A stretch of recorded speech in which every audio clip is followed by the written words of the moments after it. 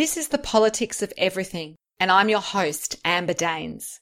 Welcome to the podcast where we want to discuss the politics of everything, from money to motherhood, nutrition to narcissism, startups to secularism, the environment to equality, and much more. Our guests are experts in their field or topic of choice, even if you've not yet heard their name. This is a bipartisan podcast, so while we love exploring varied views and get a buzz from a healthy debate, by no means is this a one-sided forum for any one political view. So please listen up and enjoy the politics of everything. The idea of wealth exudes the idea of excessive amounts of money and the ability to have more than our fellow man or woman. However, what if wealth was redefined as a more broad goal, such as our overall state, to include our mental, spiritual and physical wealth, as well as just our material wealth? On my podcast now is Chris Bates, a financial planner, a mortgage broker, who says his approach is very different. He was a financial advisor for over a decade and has had thousands of client conversations. And today he offers his clients meaningful financial advice that he hopes makes a real difference. Today, we dig deep as we chat about the politics of wealth. Welcome to the program, Chris. Thank you. Good to be here.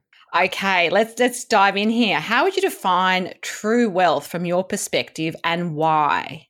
Okay, cool. I guess firstly, I don't really like the word wealth in society. I think it's very misrepresented and it's given the wrong rap, I guess, and it's defined very finely as just literally financial wealth. And so the wealth management industry, your net worth, I'm wealthy, I've got lots of money. It's all around just how much money you've got in life. And wealth isn't really that. If you actually look at what the definition of wealth, it's actually something that you value and it's actually something that's valuable. And I guess the true wealth to me is much more than money. I think if you are the richest guy in the world, if you're just rich and you haven't got good health or you haven't got good relationships or you're not doing something that you're passionate about, to me, I don't think you're really wealthy. You're wealthy on one side of all the dimensions out there. So true wealth to me, really, it's much more broader. It's everything that you value in your life. That could be literally just having the ability to read or having time with your family or being able to, go on holidays. Wealth it can be as broad as you want. And I think the broader, the better. That sounds redefining for a lot of us. And I guess for you, that the flip side is you have had a career in finance. Was that always what you thought you'd do? And how have you kind of walked the path to where you are today? Give us a little bit of your career snapshot. It's probably not been a path, it's been more of a rocky bridge. I guess I was really probably naturally good at numbers when I was a kid, and mathematics and all that sort of stuff was kind of my thing. And naturally you think when you're a kid that then you should become into finance and you should become an accountant. I was an accountant for a year, kind of hated it, realized that it wasn't exciting, moved into kind of investment banking and then thought, oh, that's not really for me either. And then I met a financial advisor and then that sent me down a different road and that kind of introduced the people element. And I guess over that I've been an advisor for 11 years now. It's been a little bit one hand fighting with the industry and what financial advice really is and out there. And then secondly going, look, I just want to help people and learn about people. And, I'm curious about where they want to go in life. And I guess I've kind of always been battling those two worlds. For the last 4 years, I've been running my business and I kind of doing it my way in my show. So I've kind of let go of what everyone else is doing and just do it my way now.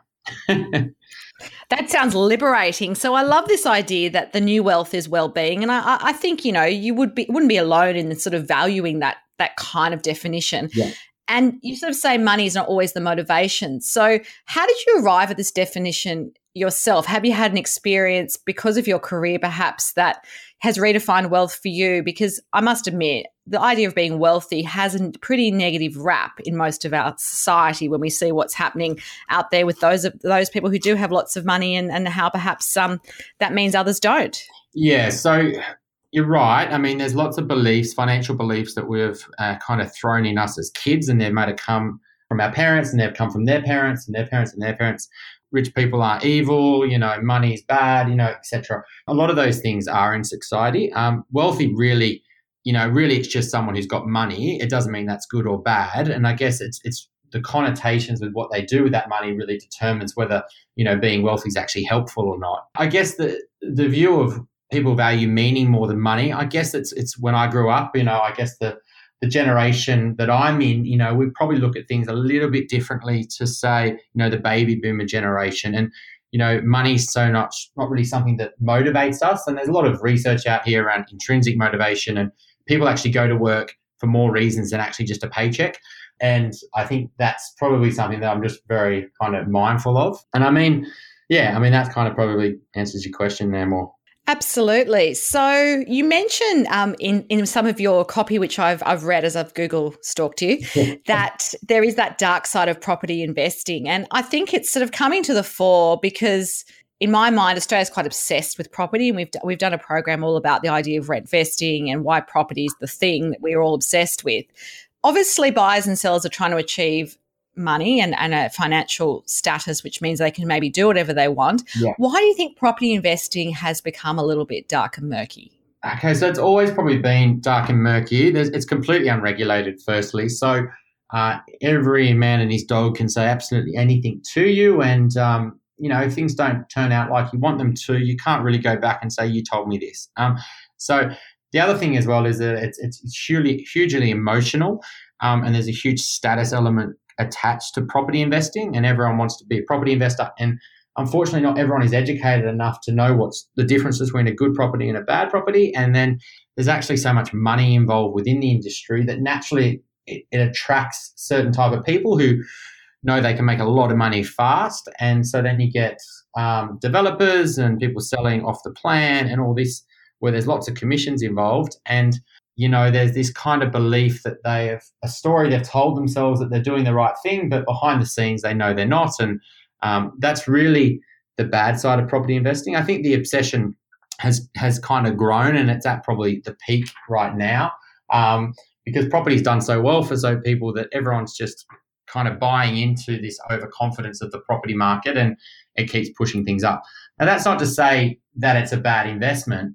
It's just that all the work I do with young clients, young families in their 30s, 40s, and a lot of it's around property, but it's not the traditional kind of, let's just buy 10 properties all over Australia and hope for the best.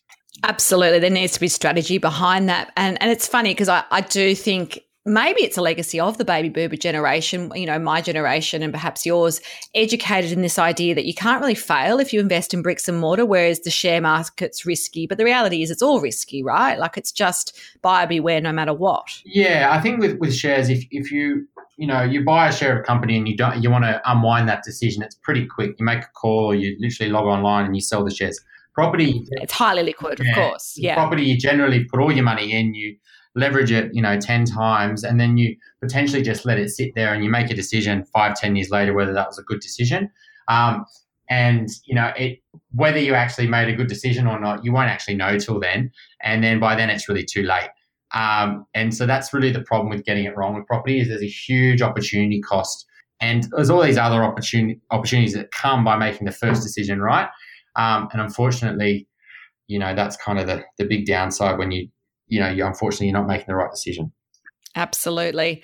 Now, financial planning is obviously under the microscope at the moment, and it will be for most of 2018, highlighted by the Banking Royal Commission, which is in full flight. Mm-hmm. It's obviously showing advisors in big banks and some of the insurers knowingly have misled customers over sometimes a decade or more.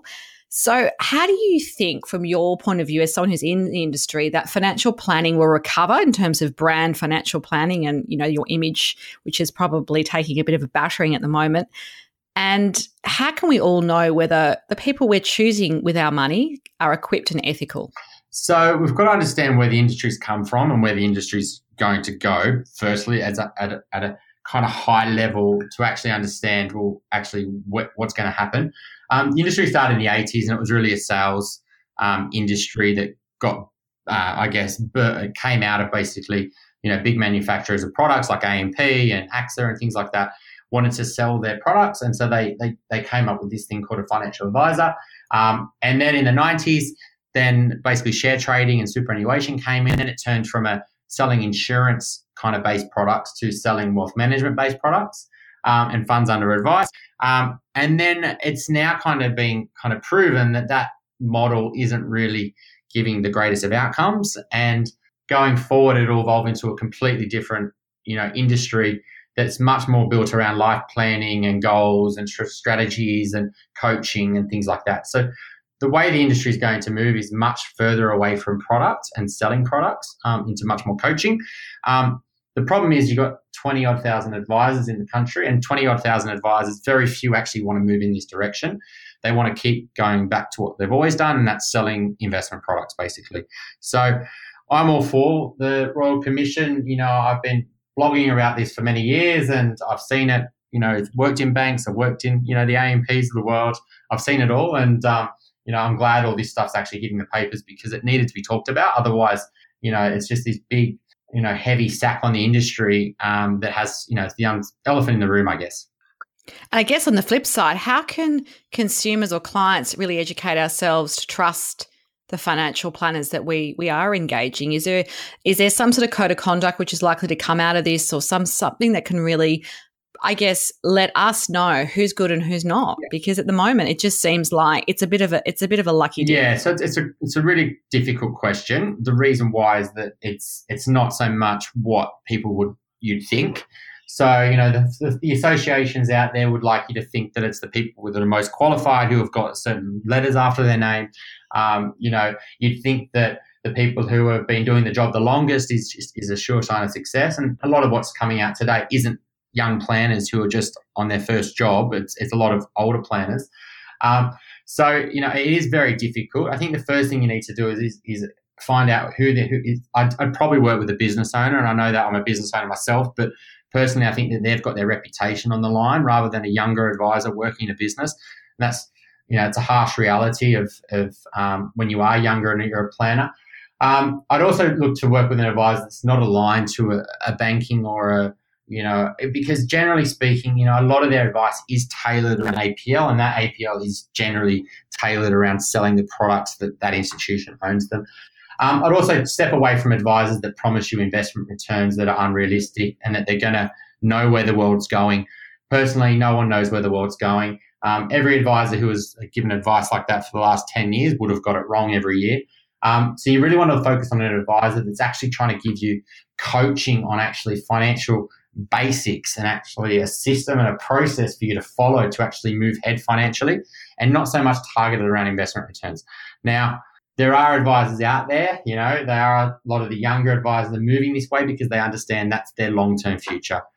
So, that's probably a good starting point. So not conflicted, not based around investment, and more based around coaching. That's great tips. And I guess the reality is we have to pay for that advice. If we want it to not be just free and products being pushed at us that we maybe don't need or can't afford or aren't going to work for us, we actually need to value the advice. And I guess that's the sort of elephant in the room when it comes to this discussion, that a lot of people are used to, it's tied up in the commissions and that's how we get the advice. But if we really want the impartial advice, it sounds like we need to be able to own that and pay for it like we would any other service. 100% agree. That's a harsh, people don't value things, especially, and they love when things are free or they feel like free. And that's one of the benefits of commission, I guess, is people feel like they're not paying for a service, but they are in other ways. They just don't know that. I think definitely paying, money in your pocket, even if you just commit to it with a good advisor for a year or two and just actually get your knowledge up and start taking steps forward. The only way you're actually going to move yourself forward financially is when you start to prioritize finances in your life and you actually put a focus on it. If it keeps pushing down, down your priority list and keeps getting fallen off your to-do list, then you're never going to value, you're never going to step forward. So the good advisors out there will actually drag that priority out there and create meaning around why money matters to you. And then once you know that, then you've actually got all the motivation there. If you don't need money, then it's hard to be motivated. But if you've actually got meaningful goals that you really want to achieve, like put your kids through education or move overseas or move out of Sydney or whatever it is, then you're going to get the motivation there. And now you just need a system and a process to do it. So your business, Wealthful, partly began because you had this frustration with the type of advice or the way advice was being delivered. And also the flip side is your own passion to build that ethical advice firm of the future, which I think is fantastic. How does that really stack up? Obviously people come to you for the financial outcome in many ways. What other sort of things in your toolkit do you offer them that perhaps other advisors don't? So, I just jumped off a call with a new client then. My questions aren't around, do you want to make more money, or, when do you want to retire and how much money do you need? I think a lot of those questions are pretty pointless. I think really what the questions you should be asking, questions that matter is where do you want to live long term? What do you really love what you do? What do you want to do with the kids? Do you want to, what's happening with your parents? Like, these are the things that really matter. These are the things that you should be planning for. And these are the things that you're going to have to think, well, financially, we're going to need money for that. So let's start to let's figure out how we can, grow our money so we can pay for these things. So what I do is I shift the focus from just having money or making money for the sake of making money and trying to grow more money to actually figuring out, well, what do we actually need? What actually matters? And a lot of that comes down to helping people, really question whether they're doing the right job. I'm pretty black and white with that. If you're not passionate about it and you don't enjoy it, then I do think that's a huge part of your life you're missing out on. So I think, a lot of it comes down to questioning people around their health and, is it really worth it that you're working 70 hours a week and you're not seeing your family or whatever it is? And I think, the conversations go in different directions, and I guess that creates a much more meaningful outcome. And so it's we're stepping away from making more money to actually getting a better life. And that's quite common. And it does sound great, but the reality is, I guess, on the flip side, that we read all these reports about how much money we need to retire, even comfortably, not even, excessively, not talking buying super yachts and so forth, particularly if you're going to stay in big cities like Sydney and Melbourne, where it is expensive to live, no matter how old you are or what stage of life you're at. Are you saying that perhaps it's not really all about that and we can be comfortable and satisfied with less? Because I've heard sort of the whole, you need $1 million in super, you need to own your own house, you need this, and that's just going to get you that basic kind of middle class retirement. And so, the other issue I guess we're grappling with is a lot of women retiring with less super and less wealth. They're getting divorced, or their husbands are passing away sooner, and that's the highest rate of homelessness growing in Australia is women in their 50s and 60s, which is completely shocking. So how do you balance out that sort of cold hard reality with those lofty goals, really? I mean, is it a conversation you have to have with clients every year? How often do you check in with them? How do they, things move is what I'm saying, and how do you make sure that they're still on track to where they need to be? Yes, everyone at some point are going to stop working, and we're going to live hopefully for a period. Who knows how long that's going to be? It could be 5 years, it could be 10 years, it could be 40 years. I think the oldest man in the world died this week at 119. So you actually have no idea how long you're going to live. And so how much money you need for retirement, you actually have no idea. How much money do you need? Obviously, the more the better. But, striving and for this round number of $1 million is what wealth management and the papers want you to think, so they can sell you more money, put you more money into your super fund, so they can make more money on fees.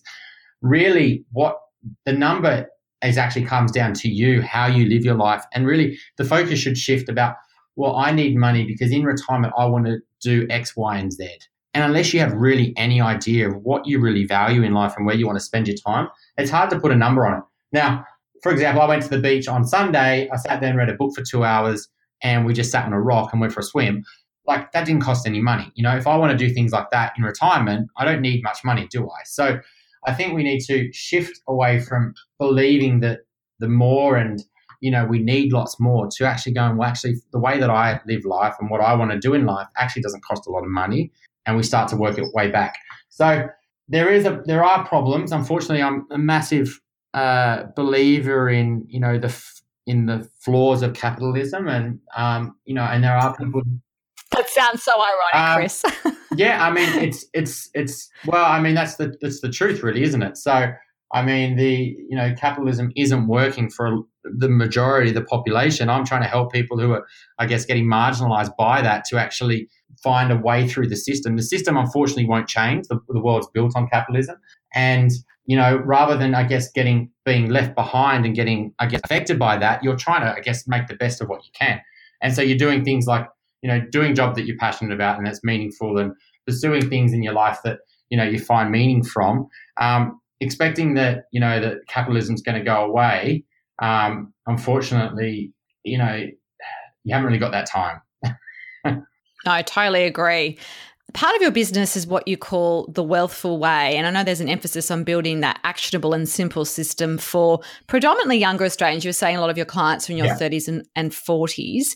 So for them, what does that look like? And it sounds like your wealth planning processes are a little bit different, without giving away all your trade secrets, of course. What's sort of different about your process? Is it more than just filling in a whole bunch of forms and going get a health check? What do you do that's a bit different? Clients will probably say to me, is that it a lot of the time? And the reason why is that, what we actually do is we build something that's extremely simple, and we have one focus every year. That literally might be, we're going to try to save $30,000 this year. We're going to buy our first investment property. We nut it down, because really, good advice is actually only a few different levers. It's not about, putting money all over the place and betting on this next latest Bitcoin or, whatever. It's actually just following a very simple system and a process, and actually then just sticking to it.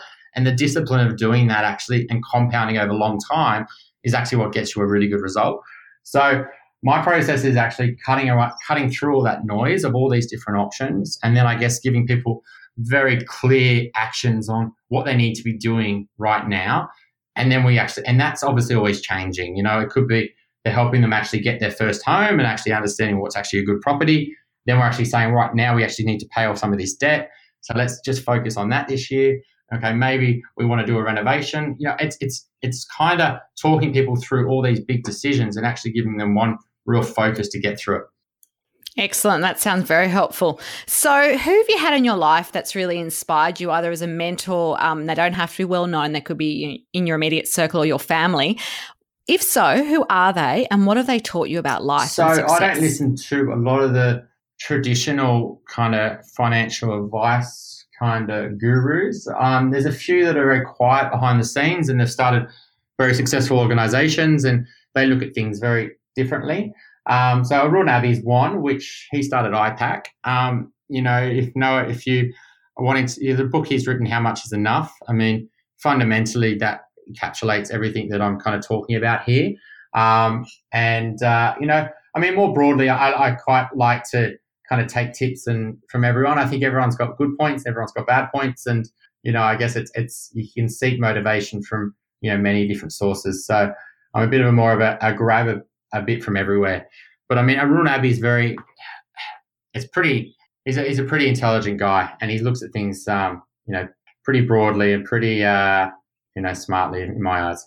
It's always good to be challenged as well, I guess, on how we think. I think there's a risk that sometimes it's that echo chamber. We only sort of listen and absorb information that we already know or we agree with. So I'm always into that challenge as well. So yeah, that's a great tip. So last advice, what would be your number one tip for listeners today who want to get ahead in the politics of wealth? Redefine wealth to yourself, and really kind of second guess what you're actually doing and where you're going. And figure out whether you're pursuing the goals of your parents and goals of your friends and goals of society, or you're actually doing something that's meaningful for you. I think that's a question you should always be asking yourself. And if you can, hand on heart, know that you are, then you're probably heading in the right direction. But if you're not, you need to figure out what's not working and I guess actually start to redefine everything. And as soon as you do that, that's when you can start moving in the right direction. That's been fabulous food for thought. If you do want to connect further with Chris Bates, there will be some details on our show notes.